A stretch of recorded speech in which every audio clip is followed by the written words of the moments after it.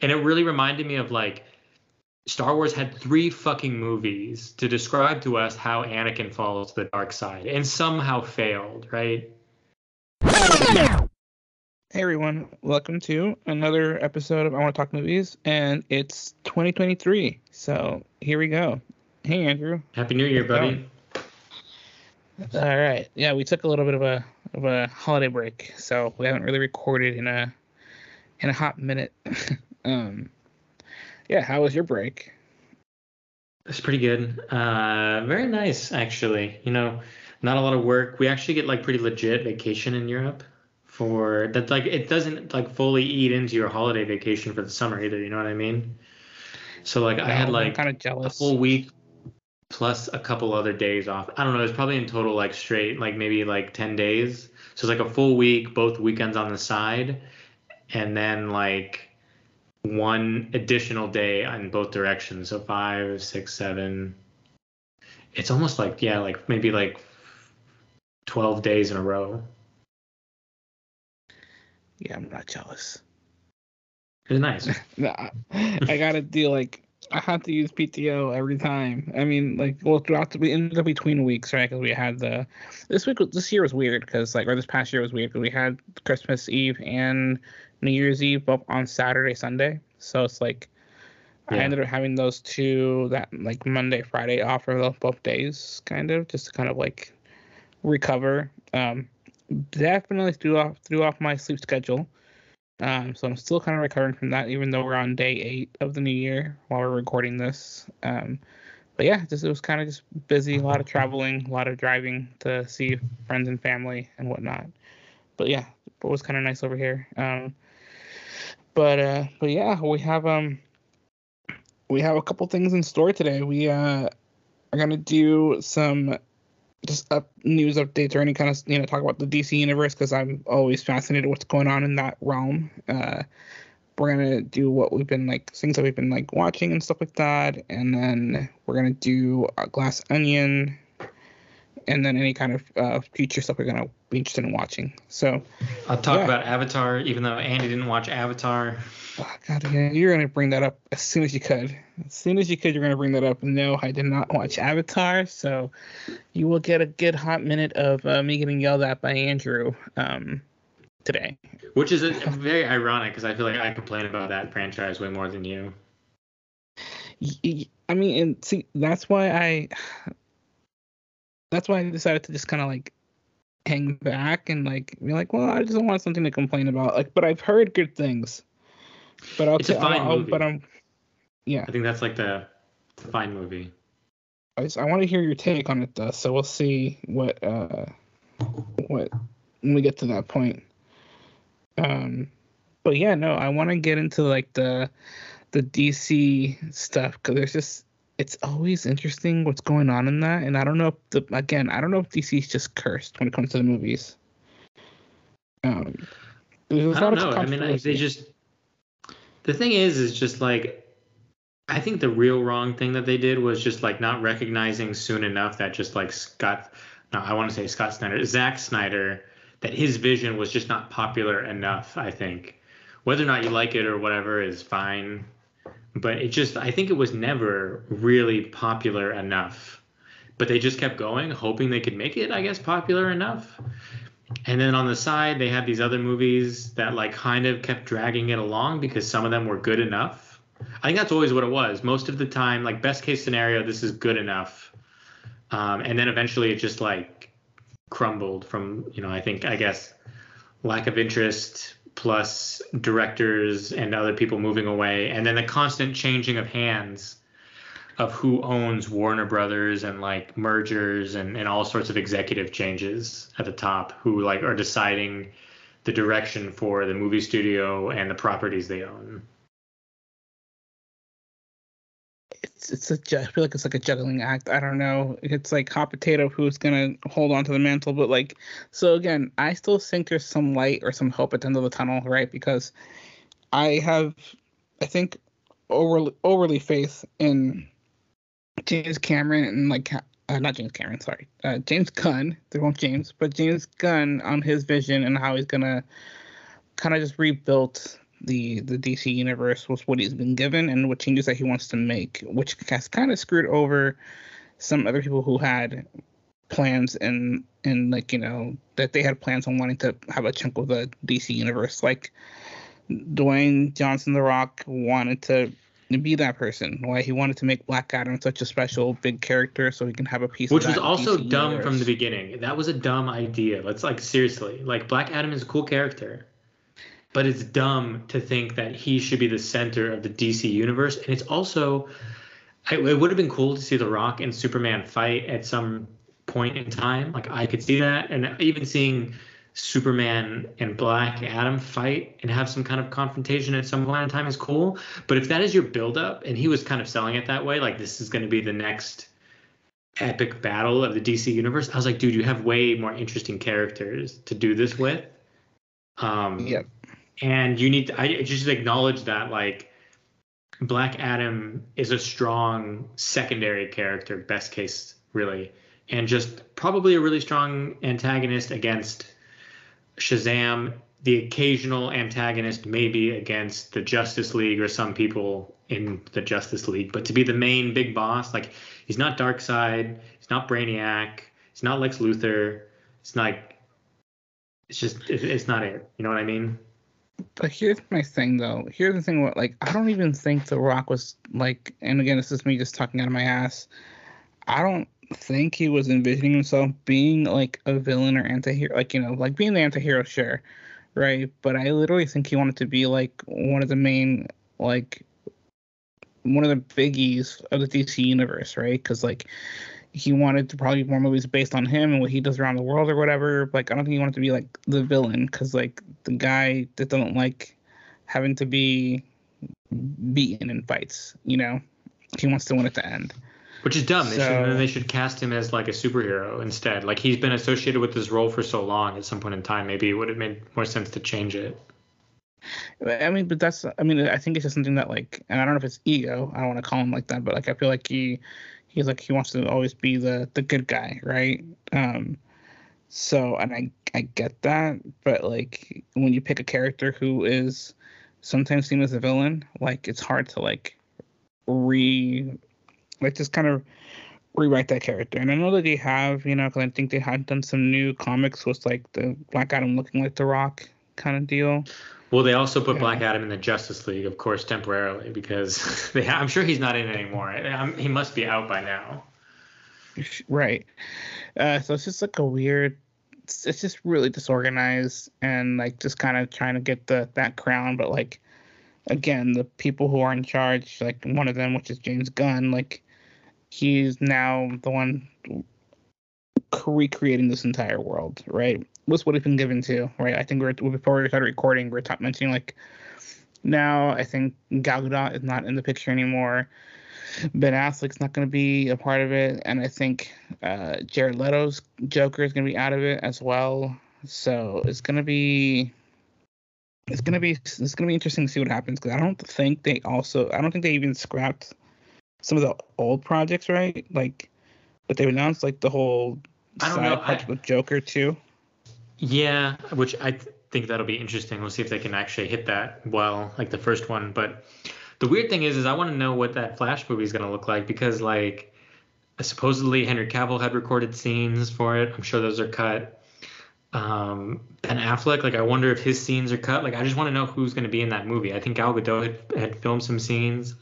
I think a lot of them had filmed. No, maybe not Gal Gadot, but I think Jason Momoa had, and maybe his are gone too. Like all of those other Justice League characters, a lot of them were in the movie, and I wonder who actually makes the cut, and I wonder if it's just going to make the movie just look like nonsensical, like, you know, like they don't have enough scenes to connect things, so it's going to be like weird, and like certain parts won't make sense. Like they already had to backtrack on probably certain aspects of Michael Keaton's Batman, because he was supposed to be introduced in Batgirl, which should have come out already. But then you have to go back and edit it so that like you weren't reliant upon whatever the hell happened in that movie to make sense of the Flash movie. So I don't know. It just seems like a whole big fucking mess that I don't have high hopes for that movie. I still think it won't make it to theaters. I don't think it's going to make it to theaters. I think it's going to be HBO Max. See, I think it's gonna go to theaters, and like here, and like I don't know. There's some sketchy stuff happening too, because I think like again before we were recording, I was telling you that like Warner Bros. Is considering keeping Ezra Miller as a Flash, but which I don't believe I either. don't know I how true mean, that. Yeah, I don't think he'll stay. I wouldn't be surprised if the conversation happened, like I said before we started recording. Like, you could talk about something for 5 seconds and it technically happened, but I can't imagine. I would find it tough that there's like real serious conversations about like keeping him when they're scrapping everything else, and then plus like the bad press he's brought to all of it. yeah, yeah. So I mean, who knows? And I guess like I don't know if they're just gonna just have this one release as like the final like movie before James Gunn starts and his coworkers start to kind of start to like it could be like a full like what was the X-Men that did the full reboot? Which was that Days of Future Past did that hard reboot? Yeah, Days of Future Past, exactly. Because they cut out X3, that pretty much cut out the third X-Men, right? Which I thought was one of the most funniest and most brilliant thing I've ever seen happen was a franchise of like, we all know you guys hated X-Men, the third X-Men. Here we go. And this is how we undo that whole thing, as well as, giving us one of the, other good movies that had Patrick Stewart and Hugh Jackman, which is Logan.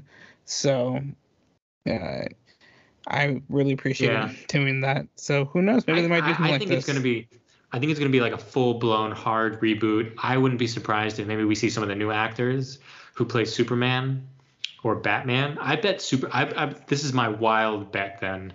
At the very end of that movie, we get introduced to the new actor who is Superman, who actually, I heard there's some social media buzz that people were suggesting, and I think this is a strong casting. Did you see that new Elvis movie? No, but I know who the actor That guy, is. something Butler is his name. I think he got famous from like Disney Channel TV shows or something. But he was in that Elvis movie called Elvis. And I think there's been, I don't know, I think there's some social media buzz at some point in time after James Gunn was talking about the new Superman movie would take place kind of with a young Superman who is a reporter for the Daily Planet, but already has been Superman. I think kind of like the Batman route that the Batman took. Like he's been Superman for some time, like Batman had been Batman for like a year or two. And they'll just go with like a younger, inexperienced Superman, but he still has, it's not an origin story, which I like. I don't think we need more origin stories anyway. We all know the characters. But I think he's a strong choice for Superman. I mean, like, I think he could do that. I think music biopics are always super, super hard, to be honest. I think it's hard to compress like really interesting people's lives down into that short of a time period. But I enjoyed the Elvis movie. I watched it a couple months ago. Yeah. But yeah, I think it's Austin Butler. Austin Butler, yeah. Yeah. Yes. I'd be curious. So there you go. There's my prediction. Austin Butler at the end of the Flash movie as the new Superman in the post-credits scene.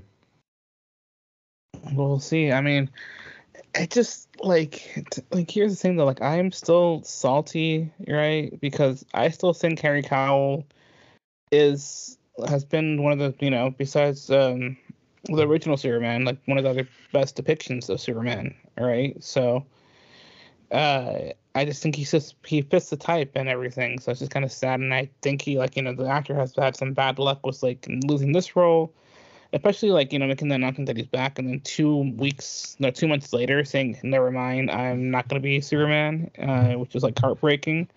And then now with the Witcher thing too, where he's also going to be leaving that project. Honestly, I'm kind of happy he's leaving The Witcher because like I've tried so hard to like The Witcher just because of Henry Cavill. But like I just don't care about the show. Like I try. Like I'm still like halfway through the second season. I pick up an episode every like 4 weeks, and then like I really try. Like and I just knowing that he's not going to be in the show anymore. It's like okay, well now I don't have to care so much. But it is funny. Breaking my heart. He was so I guess he's going to be in a Warhammer TV show for Amazon, which I think officially makes him like the dorkiest actor probably ever. Yeah, it makes him the coolest nerd ever because he's been like anything he like really adores, he like wants to have a hand in, right? So like he loves the Witcher series. Let him be Geralt, which I think he did an amazing job. I wish he would continue being him. So I'm kind of sad because he like really liked that project. And now he's gonna do Warhammer, which he's a big fan of the Warhammer stuff. Next thing I want to see him do is I want to also see him do a World of Warcraft movie. Why not? Or show, and have him be like the lead or whatever. Because it'd be all about it. So yeah, I'll keep watching his stuff. You know what I was thinking? What they should do actually. I was reading some of the newer Marvel Conan comic books, and I was like, man, they could really, whoever owns this property now, which I don't think it's Marvel anymore, actually. I think it just changed hands again, but they could turn that into like a Game of Thrones-esque, Lord of the Rings-esque kind of thing. Like, it would be awesome. There's an immense amount of lore you could build on. Like, there's just cool stuff. Like, it doesn't have to be like what we envision as like pretty much, the Arnold Schwarzenegger Conan. Like, there's so much more there. Like, I was reading this new series called King Conan, where he's like the king of some area and he's like raising his son.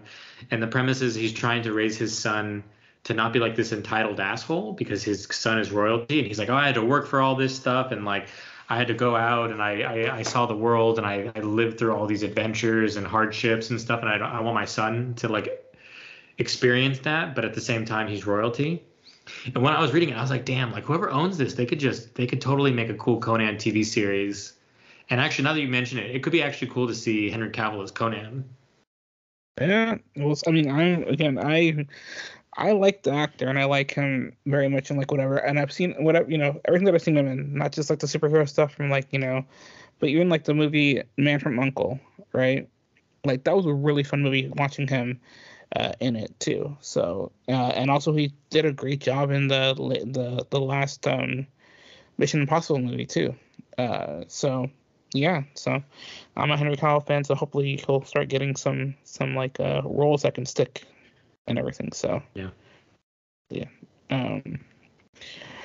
But yeah, what else? Well, there's one thing too that I want to mention.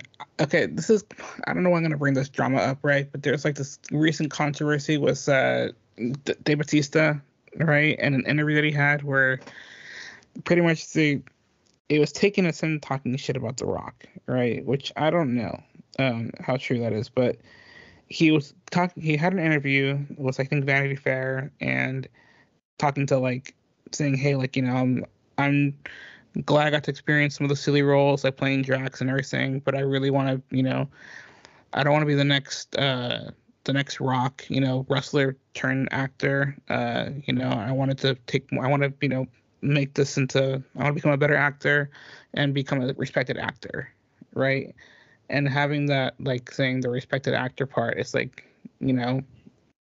those two sentences there, like, I don't want to be the next Rock, but I want to be a respected actor. Like, people are taking that as, like, oh, that The Rock isn't a good actor, which, I mean, he's not a bad actor, but he's not a bad actor, but he does, we all know what to expect from him, right? There's a reason, like, The Rock's not working with, like, Scorsese, right?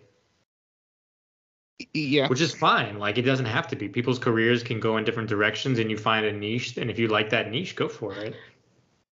Yeah. So we'll see. And Batista, the guy can act. I really do think the guy can act. He's just been kind of stereotyped, or typecasted, I mean. Yeah. I mean, he is right about the Drax thing. Like, I think besides Rocket and maybe sometimes Groot, all of the characters in Guardians are just wildly different than their comic book counterparts. And I think James Gunn just totally rewrote them. Like, he totally rewrote Peter Quill, Gamora, Drax probably the most completely. Like, even Drax Mantis, and Gamora are like, Mantis is quite different too. Mantis is different, but like Drax and Gamora are so wildly different. Like, Gamora should be so much more dangerous than she's depicted in the comics.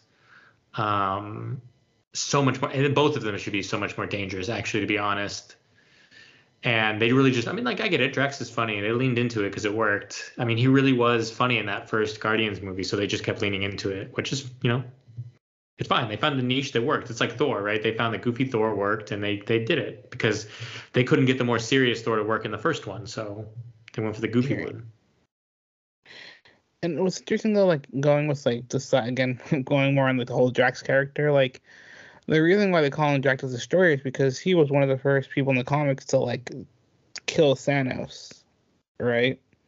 Yeah. And then in the Marvel universe, like the cinematic universe, like the power scale there, like just the difference between like them is like, yeah, there's no way in chance that he would win in a brawl with Thanos from how Well, they they didn't even ever bring up the opportunity. It's unfortunate. There's a couple people like yeah. we never really got to see Hulk actually fight Thanos in a rematch, which was unfortunate. And then we never got to see Drax get even close, I think, to Thanos and actually try to fight him. Right. Yeah. So and that's the thing. Like it would have been, I don't know, and I get as for like the story points perspective of like how the MCU was built. Yeah, I understand a why lot of people wanted choices. a lot of people wanted a piece of Thanos. I mean, honestly, I appreciate the brief moment where Wanda got to fight Thanos more than I would have maybe the Drax one. Oh yeah, Because that was a like, but that's what you kind of would have wanted. Like there's one moment where you get to see, okay, now Drax gets this shot because he's got a history there and they can use it, but it's okay. Yeah, and I mean, and the other thing too, though, is like the three characters that we stuck from the beginning, right, was Iron Man, Thor, and Captain America. Like it was from, and during that scene in Endgame where the three of them like went at it with Thanos was just so satisfying to see, right? Because Yeah. they're the most beloved main characters that we grew up with. So it's like it's there for the movies. So we're like, so yeah, let's have them go at it with him. So I thought that was kind of, again, like for the writing purposes and points, it made sense why they went in that direction. Yeah. So, but yeah, I mean, but going back to like David Bautista being like I think he, like, I don't know if you remember seeing Blade Runner 2099, or yeah, no, sorry, Blade Runner 2049. He played a small role, but the guy can act. So yeah, he can be more serious. I mean, like remember that Valley of the Dead movie we watched? Was it Valley of the Dead? The Zack Snyder zombie movie? Army of the Dead. Army of the Dead. I like that movie. He was a little more serious than that. Yeah. So I just feel like at the end of the day, with like that whole interview and the controversy, I feel like I don't think his interpretation of that was to like insult The Rock for some reason. I don't know, but everyone's like twisting it to where like. No, I'm sure if you wanted, I mean, everyone wants it to sound like an insult. I think it's just like he doesn't want to do Drax a million times. That's what he's saying. He doesn't want to do like a goofy character, the goofy strong guy over and over again. Because he could do that, right? Yeah. If he wanted to. He totally could. I'm sure there's enough movies that he could do that same role every two years. Someone would probably pay him for it, and the movies would do well enough. Yep. So we'll see. We'll see what happens. But yeah, any more thoughts on the DC universe, cinematic universe stuff? No, I don't know. I just want to see it. I know people are. I'm excited. I guess I'm excited to see what James Gunn's releases, but I just I just want to get it past the other side. Like I want to get this fucking Flash movie done so I can physically confirm what's happening. Like, because I think James Gunn in the next couple of weeks is probably going to announce a few of them. According, that's what he said on Twitter. But I just want that movie done so I can at least see it, because I did really want to see Michael Keaton again, and like I just want to see what the fuck it is, because it's been like just pushed back. It should have been out so long ago at this point. Like even during the pandemic, even ignoring COVID, like it should have been out, I think, by now. Like there was a date that they pushed back, and then I think for strategic reasons to make everything make sense, they had to do it again. Like 2022 was supposed to be a huge year for the DC. All of these movies were supposed to already come out in 2022. They had a fucking Super Bowl ad about how this was the year of the DC expanded universe, and none of those movies came out. God. Except Black Adam, I guess. I know, but that's the thing where like I don't understand like the disorganization and like the disruption or whatever is going on over there, with all the changes from like Discovery buying Warner Brothers and DC being part of the Warner Brothers and everything. So it's just been interesting and like semi-entertaining seeing what happens with that. I feel like there's a story within itself of how crazy that whole production company and everything's working. But yeah, I mean, hopefully they stick with this June release date. And I will So, say, this June. the story that I want to see in the Justice League that I would kill for, that I think they should go for first instead of going for Darkseid or Brainiac, is Tower of Babel, which would be great. And Tower of Babel was a story about how like Batman secretly had like a method to take out every single Justice Leaguer in the Batcave, and someone steals them all. So the bad guy is the person who stole them all, but like Batman is then ostracized from the Justice League as a repercussion because everyone's like, "What the fuck, Bruce? Like, you had a weapon to kill us all, like in the Batcave." But I think that would be an incredible story. It's a great Justice League story. I think that would be awesome because it's like this, it's a cool way to like, show how to take them all down individually. It's really threatening, but then it's also it came from within them and stuff. And like, I don't know. I think Tower of Babel would be a great kind of first thing to build to, as opposed to like if they go to Darkseid too quickly, it's tough to navigate, I think, because Darkseid so resembles Thanos, which is ironic because Thanos was a copy of Darkseid. Yeah. So, well, I mean, again, well, I'm excited to like maybe James Gunn to be, like kind of revamping this is maybe he'll go to a different direction of like not like necessarily like origin stories, but like rebuilding the relationships, right, with new characters and amongst each other. Like one of my favorite things about the Avengers movies is how they all met and how they like all were like how the different kind of personalities kind of like crashed and then later on mixed well and everything. So it'd be kind of cool for, which I think James Gunn is a fantastic writer to like kind of do those things, because like we saw that with the Guardians movie, we saw that with the Suicide Squad movie. So I'm hoping that we can kind of see that further grow in the DC universe. And like that particular comic, like you said, I think that would be like an awesome like reintroduction, for with an awkward relationship with Batman and all that kind of deal. So we'll see. But yep. Anyways, all right, we'll leave it at that for the DC talk, and we'll go on to things that we've things we've been watching and stuff. We watched a couple things. I watched a few things, but I'll let you go first, Andrew. So what have I been watching? So let's see. First is, so this is cool. So in Europe, like I said, Disney Plus is kind of combined with Hulu. So lots of Hulu originals are also now on Disney Plus. Here, I watched Dopesick. I don't know if you've heard of this. This is about the opioid crisis in America. It's a year old, though, and it was a Hulu original. One season. It's got a bunch of great actors in it. Michael Keaton's in it. He plays a doctor. Rosario Dawson's in it. She plays like a government agent doing an investigation into the opioid epidemic and the pharmaceutical company that was kind of responsible for it. Super good, really good acting. Really interesting story about like this fucked up company and how they were responsible for the opioid crisis in America. Solid 8 episodes. Michael Keaton was great, which made me want to see his Batman again.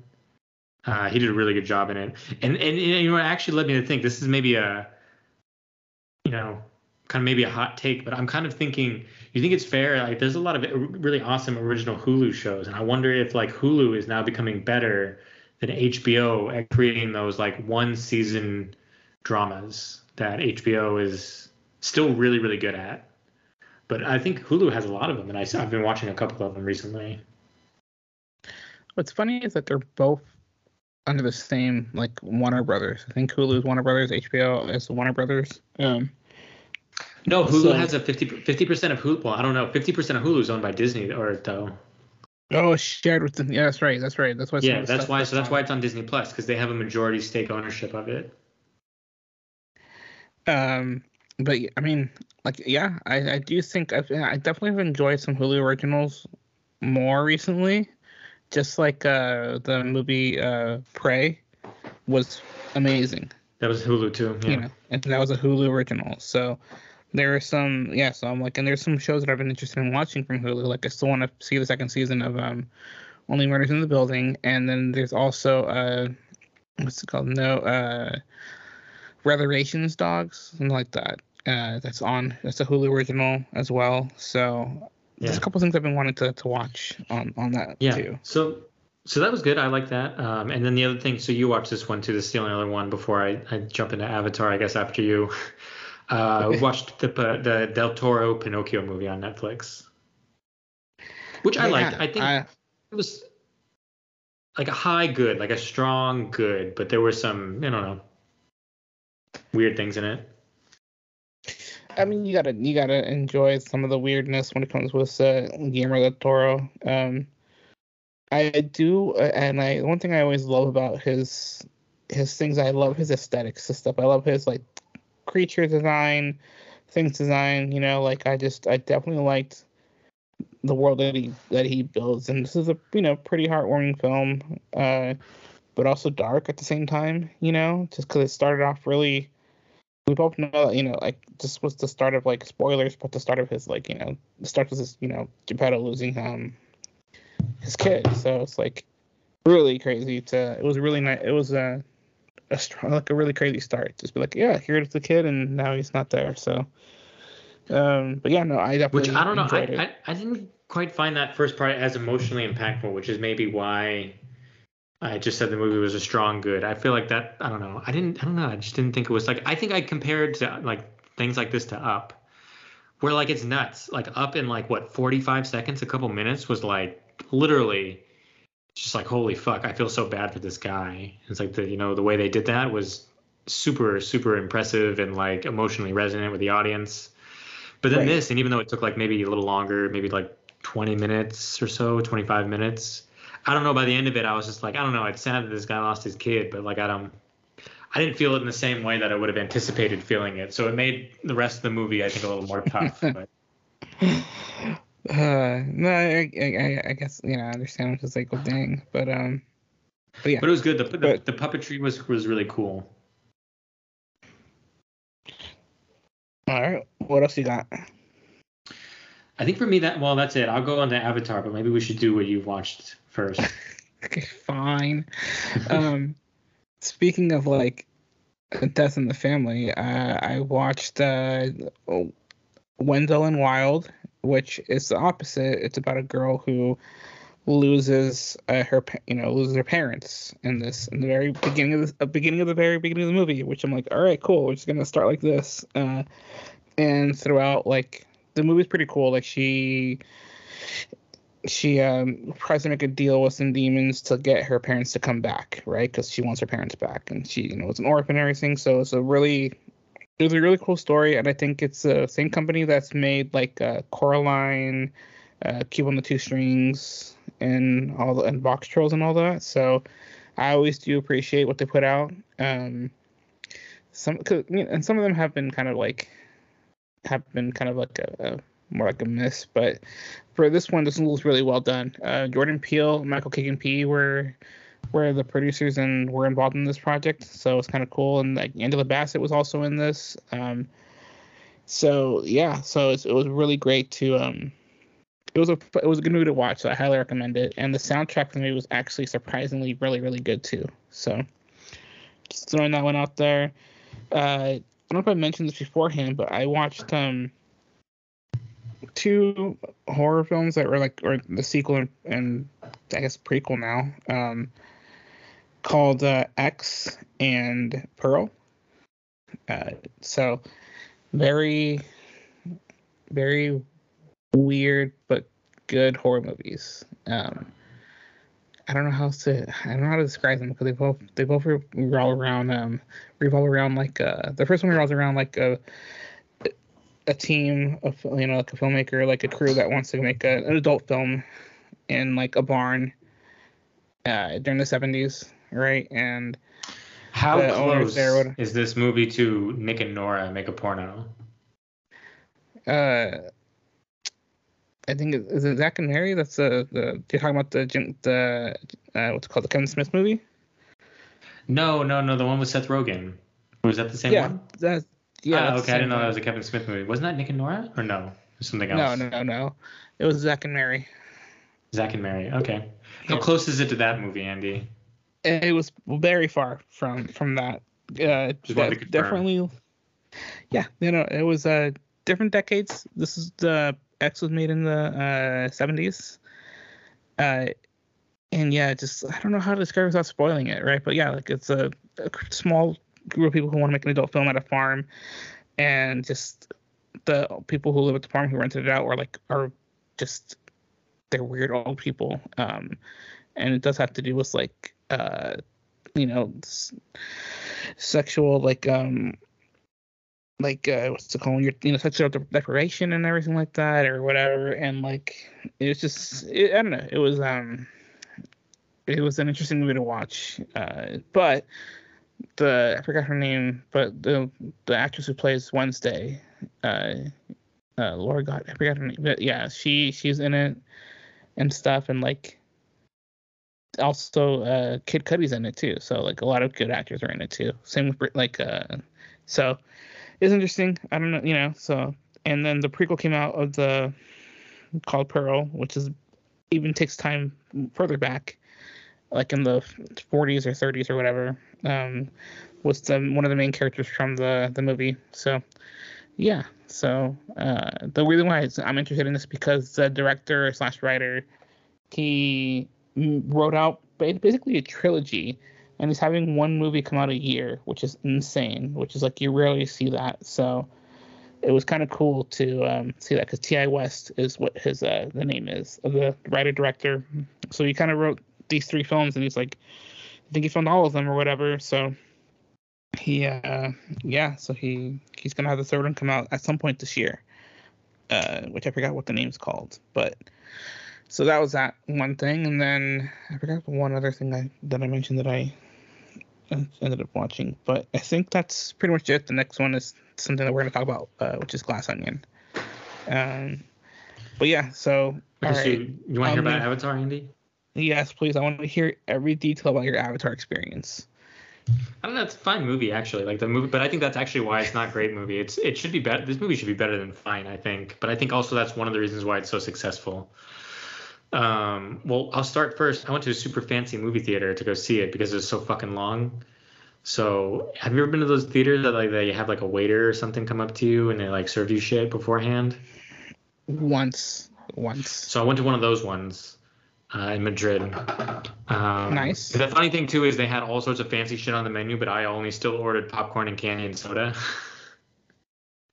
Like good. They had like steak tartare and like taquitos and like I don't know weird shit on the menu. I just can't imagine like eating steak tartare for some reason at the movie theater. It's so funny. God. But I ordered popcorn, peanut M&Ms because I'm not an animal and I don't order normal M&Ms like weird people. Yeah. I mean, peanut M&Ms are the best ones. So they're the best ones. It's clear that. Yeah. Oh well, actually, I really like the peanut butter ones, but you can't find those ones in Europe. But the peanut M&Ms are great. Yeah, those are the high ranking ones. Peanut butter. I do like them, but the peanut ones are the best one. Yeah, so I had that, and I had the big chairs, that are really comfortable, and like they lean back and the footrest and everything. But the thing is like, so I watched like a 10-minute video to summarize like the first Avatar because I couldn't remember anything about it. Besides that, I didn't really like it. Yeah, it was like 13 years ago. Besides that, I didn't really like it. So this is a continuation of the same story, pretty much. It's just like the military guy is like effectively. Do you mind if I spoil this for you? Do you care? Sam, any parts of the spoilers? No. I won't do too much, but anyway. So the military guy is in it again. He is in an avatar body because he died in the first one. Not that you'd remember he died in the first one because it came out 13 years ago. So he's in an avatar body now, and he's like hunting them. And effectively, the premise is that instead of the humans just mining material from the planet, they just want to colonize the planet now instead. They're just like, nope, we're just gonna full-blown colonize this planet for humans, but we're still getting problems with the Na'vi. So they didn't even mention unobtainium, which I thought was funny because it's so fucking dumb. They decided to not even mention it again. And they're looking for like other resources from the planet, and they want to bring, I think, more humans in there. And they're like effectively building civilizations for humans, but like the Na'vi are kind of fighting them off as like, not terrorist organizations because it's their planet, right? And it's their ecosystem that they're living in. But the humans would describe them as terrorists at this point. Like they're like bombing trains and shit and stealing resources from the humans. Right. And then so like the main character, he gets really worried and they go off. They just leave. They go off the map and then there's a confrontation between them because the humans are still trying to find them and stuff. I mean the thing is like the movie's cool, I think, and it has like interesting things to say, but it doesn't say them very well. And the best thing about the movie is just like learning about how the Na'vi live. And then there's this annoying like conflict between the humans that is totally not interesting. But like it's interesting to see the Na'vi living because in this one they go live with Na'vi that are like more like aquatic based. It's kind of like Legend of Zelda, how you have these different groups of people. Like you have like the mountain people who are like adapted from mountains, the fire people, the water people, right? And now they're establishing you have this with the Na'vi. And I guess James Cameron even said in the next one you'll see fire adapted people. But these guys, they can hold their breath for longer. Their tails are kind of like shaped differently, Give me so they're one like kind second. of like fins. Yeah, 1 second, Andrew. Are you telling me that the next movie is gonna be based off of fire? Yes, Is that what you're saying? that's what they said. I just, and he has, I think he said he's gonna do 3 more of these. So I think it's gonna be 5 total. Yeah, so I just okay. the thing is like I don't know why this has to be a movie about humans fighting them. I don't know why you just couldn't have like a movie about their lives and make another more interesting conflict. The thing is I think it has a lot of interesting themes in it, but it does really poor job of talking about them in a way that at least I personally find interesting. And one of the most interesting things I think about the movie that exists is they talk about how like the environment reacts differently. Like they had this flashback to Sigourney Weaver's character from the first one where she's saying like the ecosystem here is different. Like it's very reactive. It's not like Earth's ecosystem. And I think you could have, and I think they're trying to have this commentary on climate change and stuff, right? About how humans are treating the planet and about how like the climate will react. And I guess the interesting thing here is that the climate and the ecosystem can react faster to damage, let's say, and it can have more adverse effects in a faster time period than Earth does.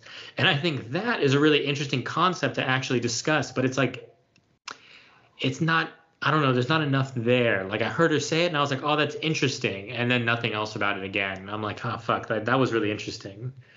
And then the other thing about it is that I just find so confusing. The movie's 3 hours long, and they totally, I think, fail to convince the audience why the dad, I can't remember the actor's name, but whoever he is, whoever is like the dad who was a human who's now Na'vi, he's leading like military assaults against the humans. And then at some point in time, he gets too worried about it because he doesn't want his family to die. And they just stop and they go into hiding. But they don't spend very much time showing you why he gets so worried. I was like, dude, what did you think was going to happen? Like, you worked for the military as a human. You've been attacking them for months, it looks like, maybe years. And your family's not young, so presumably they've been in trouble before. And, like, you don't take the time to describe, like, what his really worry is and, like, why he flips so quickly to be like, no, we have to go. We can't live with our normal tribe anymore. And it really reminded me of like Star Wars had 3 fucking movies to describe to us how Anakin falls to the dark side and somehow failed, right? They didn't adequately describe to the audience in a way that was convincing or emotional or anything why Anakin lost faith in the Jedi. And that was the point. That was the entire point of the prequel trilogy, and they didn't do it. So I'm just like sitting here and I'm just like, I don't know why you couldn't do that in a 3-hour movie, but you could have like literally at the end a 40-minute action scene, but you couldn't describe to me why the guy was here in the first place kind of thing. So I thought that was weird, but overall, like the movie's enjoyable to watch. And I think that's kind of why it does so well. Like you can put the movie in China, no one complains, right? There's nothing weird about it. There's nothing weird about the movies that China doesn't want to ban, but there's nothing like that the Chinese government finds objectionable about it. So you can play it there. I think I'm surprised. Like the movie does so well, but it doesn't seem like it's being like actively discussed as like a water cooler kind of thing. Like I don't think I get to see this movie and go talk to my friends about it so much. Like even after the movie, we talked about it for like 5 minutes. We're like, oh, that's cool, and that was it. So I think that's why it does so well. Like it's an incredibly unoffensive above average science fiction movie that looks very, very marvelous, I would say. And those, yeah. I mean, and that's one of the reasons why I want to see it, because I'd like to see how visually how it looks on the big screen. So I have tinkered with the idea of like, no, I mean, like I do want to see it because I want to see it like on the big screen. I just haven't found time to do it. And the friends that I tried playing it out, like it just kind of fell through. But I'm still stuck on this, Andrew. Like the guy's making a movie, one of water, one of fire, and I swear to God, if he does earth and air, I'm gonna be so mad because we already have. Well, so the tribe they did, I guess. Yes, it's pretty much Avatar: The Last Airbender now. So the tribe he did was, I guess, the Forest Tribe. That's where they originally lived. I don't think they made any mention. I can't remember in that movie if there were other tribes that were so like physiologically different.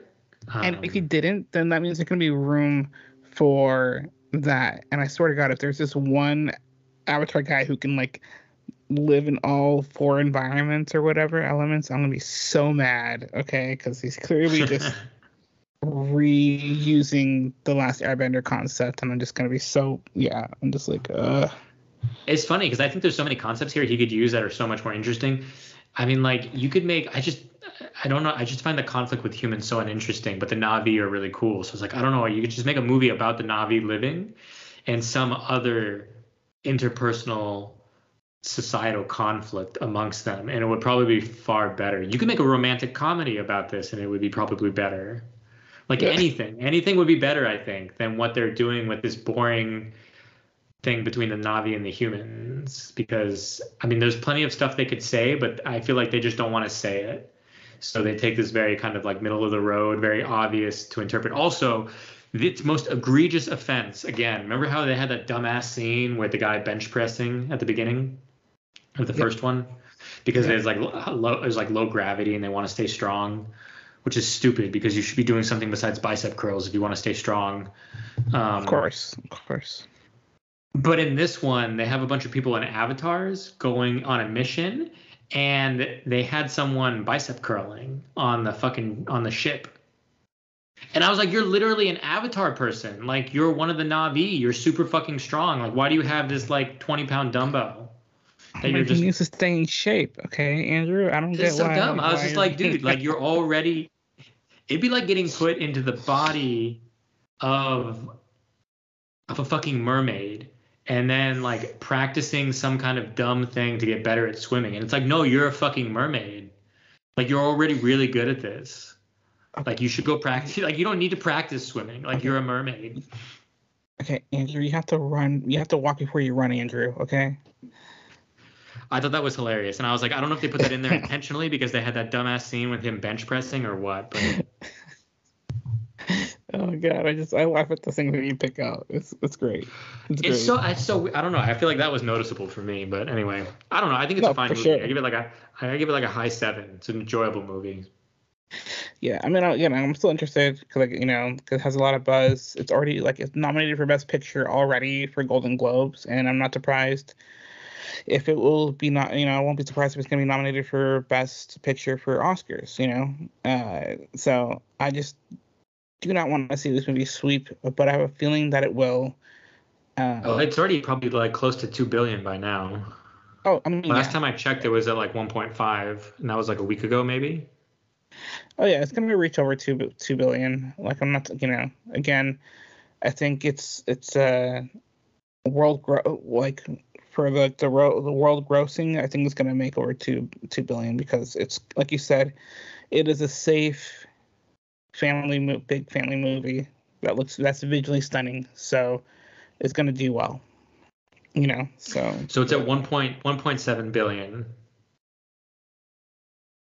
Yeah. Yeah, it will make and it's probably gonna stay in the theaters. Like, if I remember correctly, like Avatar stayed, the first one stayed in the theater for like almost half a year.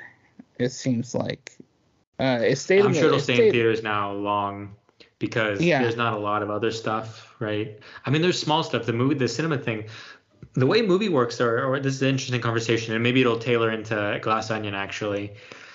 I think it's interesting, and then maybe I think they're kind of devising some new models that could work. Like, So Glass Onion played in theaters for a couple weeks and then went to Netflix only, which is kind of an interesting model because it would be nice if more movies could be in theaters that were available for streaming for people who want to go see them early, I guess, and that helps movie theaters because otherwise the movie theaters they're like really strapped because like a lot of these, the bigger budget, I assume producers only want to make things that can make above certain thresholds. I don't know what those numbers looks like, but it's probably like these really big, close to $1 billion things. So then, like your kind of tentpole cinema places, like they're just not going to get a lot of stuff because there's so much competition with streaming now. So like it's kind of a cool model, I think, to maybe put stuff in theaters for like it's just going to be a month, it's just going to be 3 weeks, 2 weeks, whatever. Yeah. Um, I wonder what the new model will be because I'll be interested, right, to see what's going to be the new thing that's going to help, because back then, if a movie didn't succeed in theaters, the next thing that would help out would be DVD sales, right? Which you don't get but we don't directly have, anymore, right? Like now which you don't get. you Yeah, just pay for you pay a licensing fee, I guess. Like so you'll earn money on a licensing fee, but that licensing fee is probably like this is the weird thing. It's probably like partially determined how well it did in theaters. But some things but might do much even better yeah, on streaming. Like Black Adam did really well on streaming. Like everyone who had an account watched it, which is beneficial. right. But then it's My hard thing to though is, assess if it did anything. Did it actually generate new revenue for the streaming service? but that's what I mean, right? Because like that, and that's what I mean by like how by creating more revenue, right? With DVD sales slash rentals, a movie could bounce back. Now, for a movie that flops in the theater, it is much harder to flop or much harder to like make up to be successful because down a couple months we're like, well, I didn't see it in theaters. Now let me catch it in streaming for free or for my pay that I For do free. once a month. Yeah, Yeah, basically for free in free. quotations. Like it's not really free, In but like you quotation. already have the account, so Yeah. So you already have the account, so you're just streaming it. So like, how much more money does that movie make and everyone involved in it? Not that much, right? So I mean, it's interesting. I would be curious to see where this goes, right? Whether the theaters are gonna hurt so much to where like either we're gonna see in our lifetime the death of theaters, which I hope we don't see, but it might come to the point where like, hey, you know, Disney's gonna have this new movie, so here you go. You can now rent it for $20, right? Like they did with the Premiere Access. Oh, if you want to watch it early, pay us $30 for Premiere Access, and you can watch it yeah, for they this don't do month those anymore. early. I think No, they should just put them in because they don't. theaters. I like the idea of the theater thing. Like, I would you have gone mean, to see yeah, Glass Onion in theaters if it was near you? yeah, I would have. Yeah, 100%. Um, but I also had a good experience watching it from home because I watched it. It was one of the things I got to do with my parents. So for watching Glass Onion, my parents never saw the first one, and I'm like, oh yeah, this is great. Like the first one's great, and the sequel just came out on Netflix, and so they're like, all right, well let's check out the first one. They loved the first one, and it was still early in the day, or like it was like maybe around like 7. So like, hey, like let's just knock out the second one because we were really excited. They were really pumped from the first one, so then we watched the second one, and again, it was just convenient and nice to like watch it from our home. Um, so, so I mean, I get the benefits, and again, I'm a huge fan of like going out to the theater, experiencing something on the big screen, and having those moments, you know. So I hope to continue. I mean, and again, I don't think it's gonna be as dramatic as the movie theaters dying or anything like that. But I think there's gonna be like a new model that we'll see introduced of what to do, you know. No, but yeah, So they need alternative revenue sources or like automation. I don't know what they need. I mean, I'm trying to think. Like, I worked at a movie theater, and like yeah, most of the money they even make is not from ticket sales. It's from people buying stuff too at the movie. yeah, Which is maybe they can concessions. renegotiate. I don't know if they can renegotiate ticket sales in any way if there's leverage. They probably don't have an immense amount of leverage there. No, But it was mostly concessions. I mean, I don't know. It's tough. It's a tough industry to figure out how to make that work in a way that is innovative, I think. So, but yeah, but we'll see, we'll see. I mean, I'm curious to see. We'll see down the road, and then we'll talk about it. So yeah. So now that you mention it, let's just get into Glass Onion. Knives Out, Glass Onions. Which I reject the naming. I think they should have just gone with Glass Onion, but yeah, I mean, I guess it's like the Knives Out series because you're still having they want a franchise. I get it. They want a franchise. That's okay. It was interesting too because it was kind of cool to see because Rian Johnson, the director, he's just kind of like, well, I didn't know it was going to be successful, so it's like they asked if I can write it, so I got excited, so I was able to write a sequel for it, which I'm like, oh, sweet. But yeah, it was a huge component. So let me share the synopsis. Yeah. Again, this was written and directed by Rian Johnson, which he has done now both Knives Out and then this one. So I guess like the plot summary real quick.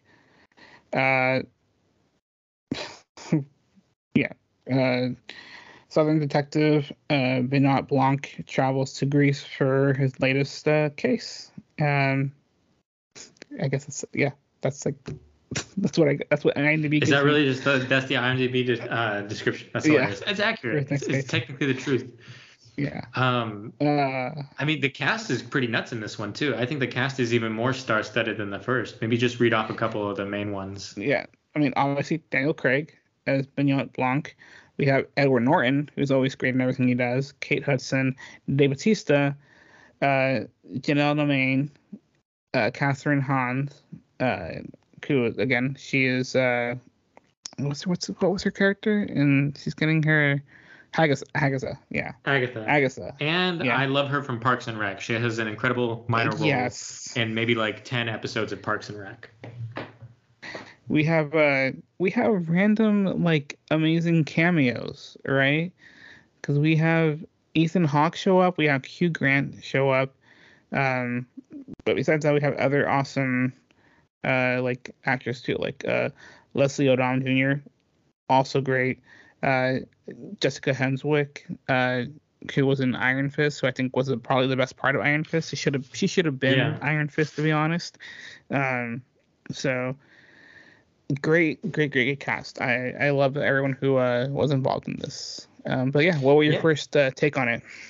First take, okay, so overall, I really enjoyed watching it. I liked it I think, as much as the first one. I will say, though, I like the journey. I'm not incredibly satisfied with the ending, but I think everything up until the last, 5 minutes, totally great. Yeah, I like the whole thing, too. I wasn't, I could see why. I kind of just bought into, the last bit of it, right? Because it was kind of cool to see, and we'll talk about more in spoilers. But yeah, I can kind of see why. But I did enjoy, and I bought into what was given. So it reminds me a lot of Only Murders in the Building. Like, as you go along, there's all these drops that continue to maintain your attention, and you're like, oh, what's that? Oh, what's that? And there's all this intentional misdirection. It's very well written and cool. But then the resolution is a bit unsatisfying, let's say. I will say the resolution in the first one was more satisfying, but this one, it reminded me of the resolution of the second season of Only Murders in the Building, which the entire season was great, but then when you discover the killer, right, it was, let's say, slightly disappointing. Gotcha. And again, I 100% agree. The first Knives Out, the ending was way much more satisfying in the way that it was done. And I think it's because Rian Johnson had more time to more time writing that one. And then he spent a lot of, I don't know how much, but he said he spent a lot of time writing that first one, which, and for this one to come out within the next 2 years, it was incredible for him to be able to write something up like that. I mean, and part of it could be kind of the hangover effect, right? It's hard to follow up it because the premise, so you're kind of expecting something out of it. Yeah. Like that first Hangover movie was incredible, but then it's hard for that second one to live up to that first one. For sure. And which is like, I wish, I mean, the second one should have been shorter, and like it was gonna be like the same gimmick, like, oh, we lost so and so again. We lost him again. Yeah, so I'm like, that was great. That's funny. Like, I love the premise already, but like, I don't think it should have taken as long. But like you said, I agree. Like, and again, there's a whole genre category for this. It's like, the who done it.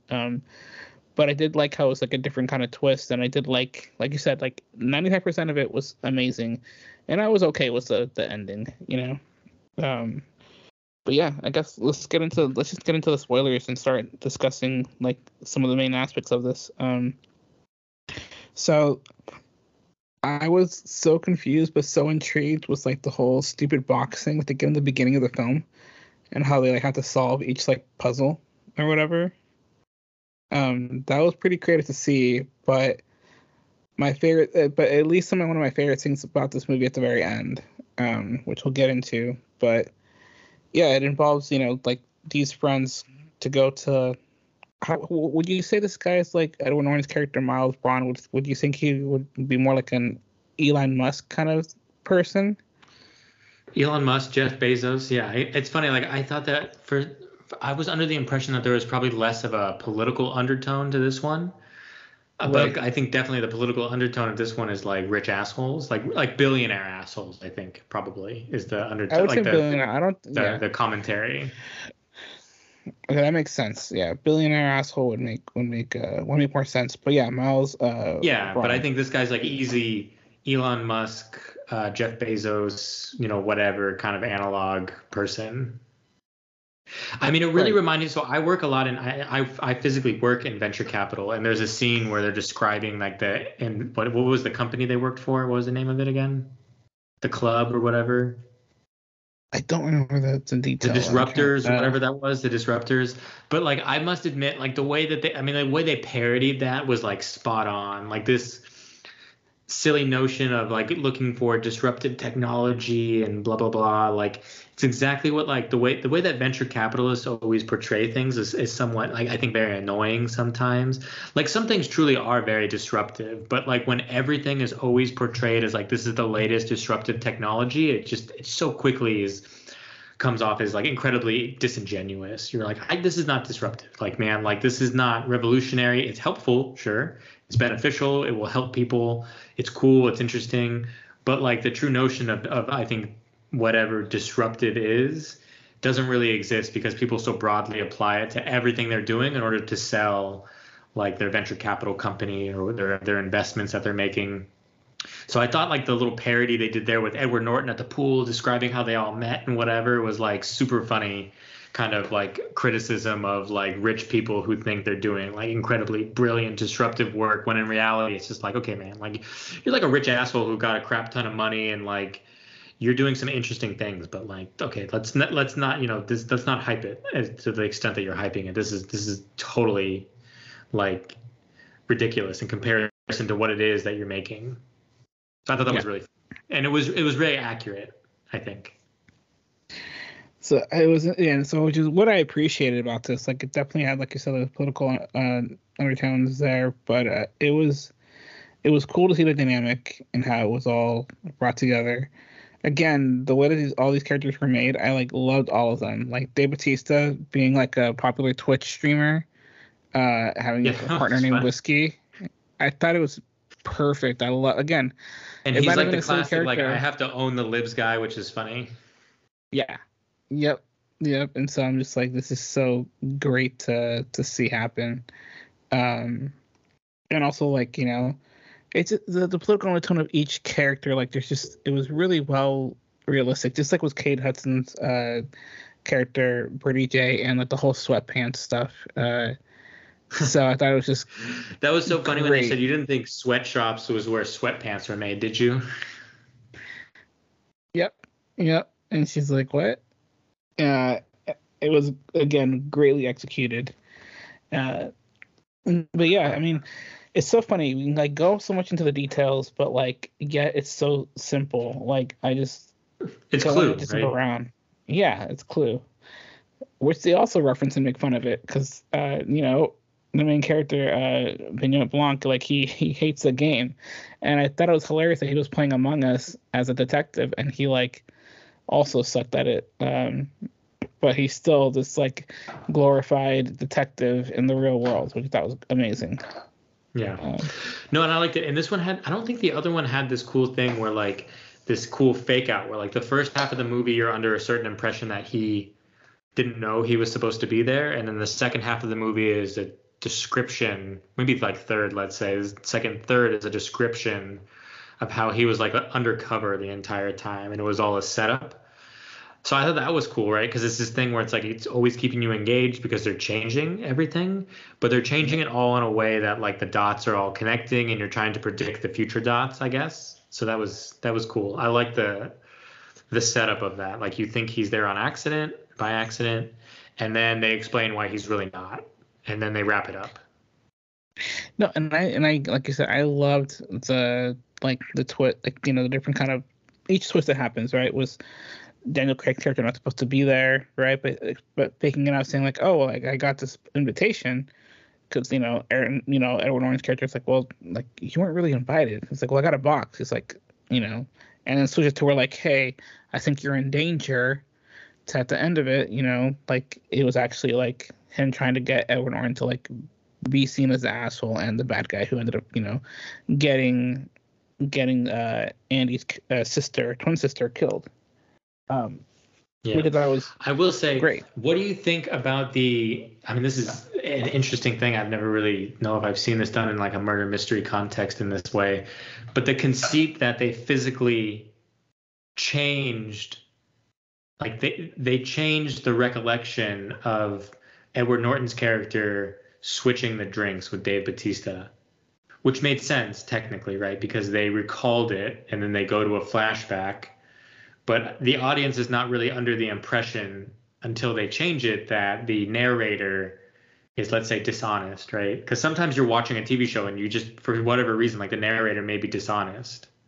And you can kind of sometimes guess that. But we didn't know the narrator was dishonest until we're told, no, that's what you think you all saw. You didn't see it. This is what actually happened. Right. Right. Which I think, and when you play your hat tricks like that, I think I'm fine with it, because I didn't see it coming. Right, to be like, oh, you didn't notice this part when it was in front of you the whole time, So I definitely appreciated it, and it's the same thing too. It's like we have the scene where Andy, like you didn't know she was a twin until later on, and you see her character get shot because there's another, like someone shoots her, we don't know who, and she gets shot and you actually think she's dead, but then you keep going back to like making it part of them, again, him being on his feet, the main guy being on his feet real quick, of like, all right, well, let's take this to our advantage, and everything, and making it work that way, and just by being lucky too, because she could have actually died.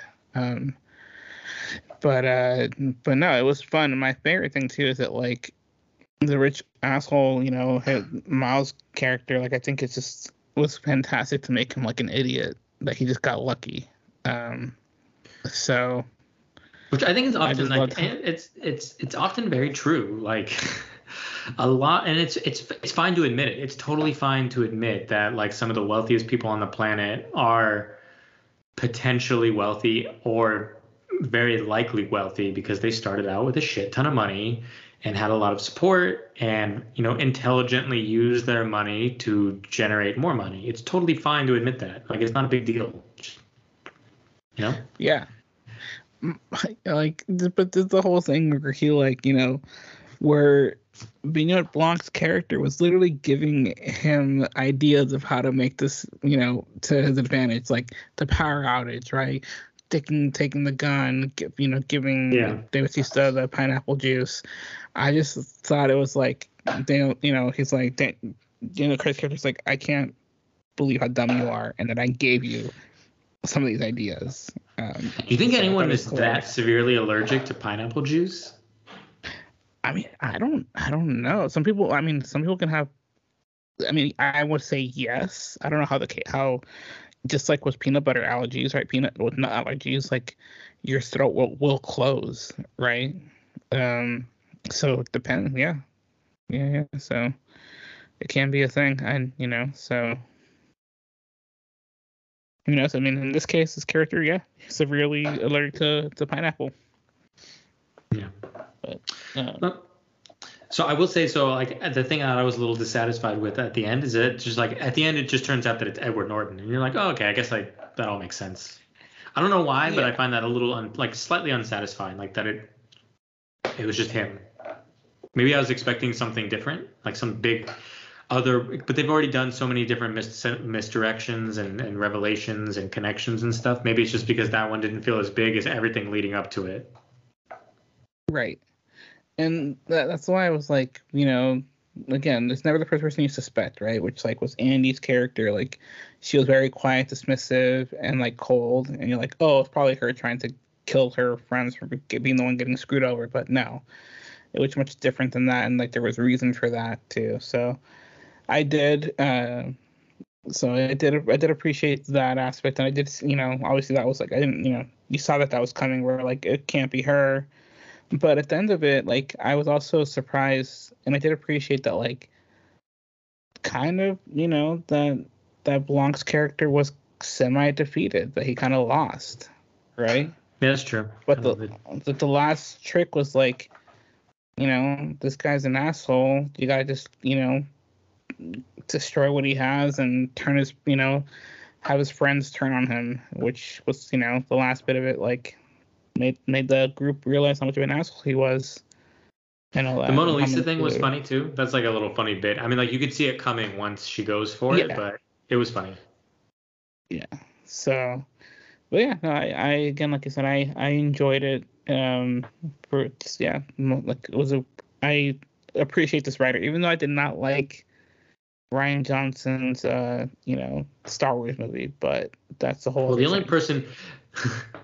I think there was a funny article with like the title, like Rian Johnson explains the similarities of Star Wars and like the latest Knives Out movie, and like all the comments were like the only similarities are that they're both movies that he happened to make.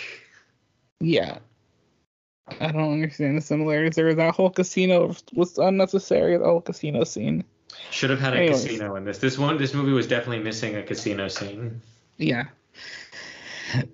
But no, overall good. I'm glad that this came out. He's a good writer and director, and the whole cast was amazing. But yeah, any final thoughts on it? No, it's good. How many more of these are they making? Have they announced that? I don't. It depends on. I mean, I do like the fact that it's only going to be Benoit Blanc's character being the main guy in the cases that he handles. So it depends on how much Rian Johnson wants to write this whodunit movies. He might want to do a trilogy, I think he might have mentioned, but I don't think it'd go beyond a trilogy, right? Depending on how much he wants to. I can't even imagine having to work forwards and backwards when making a whodunit movie, because you have to work, as you're writing it, you got to work backwards and to cover the tracks of like anything that you could have missed or seen, or could have get caught or whatever, you know what I mean? To make it make sense and make it work, and like to mislead, to how to make the twist, the plot twist work in your favor and all that kind of deal. So yeah, definitely better than the Orient Express ones they were trying to do, which were not that successful. So yeah, no, but they're having their heyday. I guess you have this and Only Murders in the Building. So like, that's true. I still gotta watch the second season of Only Murders in the Building.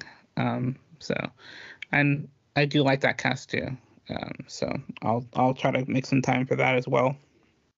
You should do a crossover. That should be the third one. A crossover movie between Only Murders in the Building and Knives Out. It's what everyone wants to see. They just want to see crossovers now, Andy. That is true, and we'll get that. Or maybe in Secret Wars. Knives Out exists in another dimension than Only Murders in the Building, and it's just like a trans-dimensional jump. Oh my God, Andrew, you're gonna make my head hurt. That's what you're trying to do. Like, let's just stick with the superhero movies being multi-universe. Multiversal. Yeah, multiversal, however you want to say it. But yeah, I guess that's all it'll be for Glass Onion. But yeah, to be honest, like again, I don't know if we can mention it, but like I'm actually really excited for this year for movies. So like we have some good stuff down the line. Just like going off of Marvel, we have Ant-Man in February, and then we have the third Guardians of the Galaxy movie in May, and then we have the Marvels in the summer. I really want to know. I really want them to announce a release date for Secret Invasion because I'm really pumped on that one. Like because this could probably. I wouldn't be surprised if this is one of It's got to be one of Sam Jackson's last time playing Nick Fury. But I think they've laid a lot of groundwork for this one, and I think this one's going to be really, really good. Plus, Colby Smolder's coming back in again, and I think this one could be. It's one of the. It's the most. Out of Ant-Man, it's the most anticipated Marvel thing I got. And honestly, part of the Ant-Man one is Kang. Like, I think if there was another villain in Ant-Man that wasn't Kang, I would be like, okay, Ant-Man's coming out. I guess my most anticipated thing is obviously Guardians of the Galaxy, Volume 3. So I'm ready to be emotionally destroyed, cry, and cry some more. But I'm trying to think of other stuff that we make. I mean, obviously we're getting the Flash movie. Hopefully, if it doesn't get pulled this freaking summer as well. I think they'll release it. I think it was too expensive to do a write-up. Well, yeah. I think it'll do well enough for them. I think that the Batgirl thing was that they didn't think the movie would perform well enough to rationalize the price, so they would rather take the loss and write off it as a tax deductible. Yeah. We got another couple things though down the road too. What about like non-superhero movies? You pay attention to that stuff more than me, Andy. Who we got going? So we have. I'm super excited for Oppenheimer. I can't wait to see that. Yeah, see, there we go. Oppenheimer is one of them. Other like non-superhero related movies, Oppenheimer is my other most anticipated movie because I love Christopher Nolan. Because I don't know why I like his films because they make my brain hurt as well. But I like the way he does it. And he's just a practical director, so I think I'll watch whatever he does. And then there's what was I saying? What was I going to mentioning? God, I had it in my head. But Oppenheimer, there's the next Mission Impossible is coming out this year, so I'm excited for that one. And there's another one that's coming out that I know that I'm excited. But yeah. Basically, those are the main ones that are. Oh, Mario movie. The Mario movie. Yeah, Mario movie. Yeah. The Mario movie is going to come out, so that's going to be awesome to see as well. Prediction I think Mario movie is going to be the most the most revenue generating animated movie of all time. You think? Yes. Okay, I got to see what Disney's releasing animated wise. So technically the top one right now, and I don't know if you'd count this because it's a different. Well, it's still animation. The Lion King, the new Lion King is the highest one. Maybe Frozen or something is number 2. Oh, maybe you're right. And like, yeah, like I feel like worldwide is going to do really well. I think worldwide it's going to crush. I mean, like the preview, it just looks so incredibly. If the movie is even like half as charming as the preview, like it'll do well. But if they really like, if the whole way through that movie is as charming as it looks, like it's gonna crush the box offices. Because the thing is like, I think oftentimes one of the secrets to getting one of these animated movies to do like abnormally well is you have to have the adults want to watch it too. You know what I mean? Yeah. So I think some of them are like, you know, like Lion King kind of had that, even though it wasn't like, let's say the best remake. It was probably one of the better, one of those like newer remakes that Disney's done, to be honest. Actually, it's better than Aladdin or those other Dumbo probably and stuff. Frozen's completely new IP, but I think like everyone knows Mario. Everyone has memories of playing Mario video games. Kids still love Mario now. So like, it's just, he's one of the most recognizable franchises on the planet. I mean, besides like Pokemon, you know. Yeah, I mean, the thing is, like, the Detective Pikachu Pokemon, they didn't.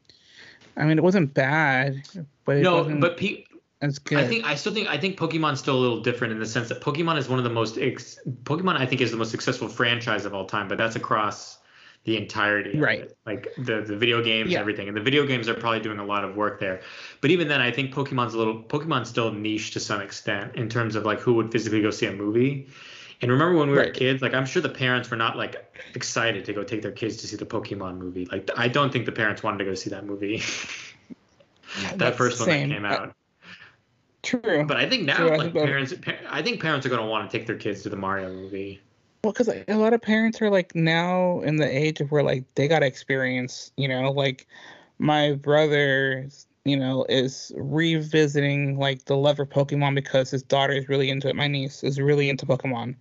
So just seeing her be thrilled about that, like, just brings back memories to us about like how into it we were, Yeah. right? So it's kind of And cool seeing it through like the eyes of a kid. yeah, and my mom doesn't even like play video games, but she likes the Mario music because it reminds her of when we were kids. Like the Yeah. Super Mario World music, she really likes that. So it's like you even have people like that who are like, I remember my kids playing this. Like even like you have like boomers and stuff who maybe would take their grandkids to go see it because they remember their kids playing it or whatever. Like I think it can do really, really well, and I'm super excited to see that movie.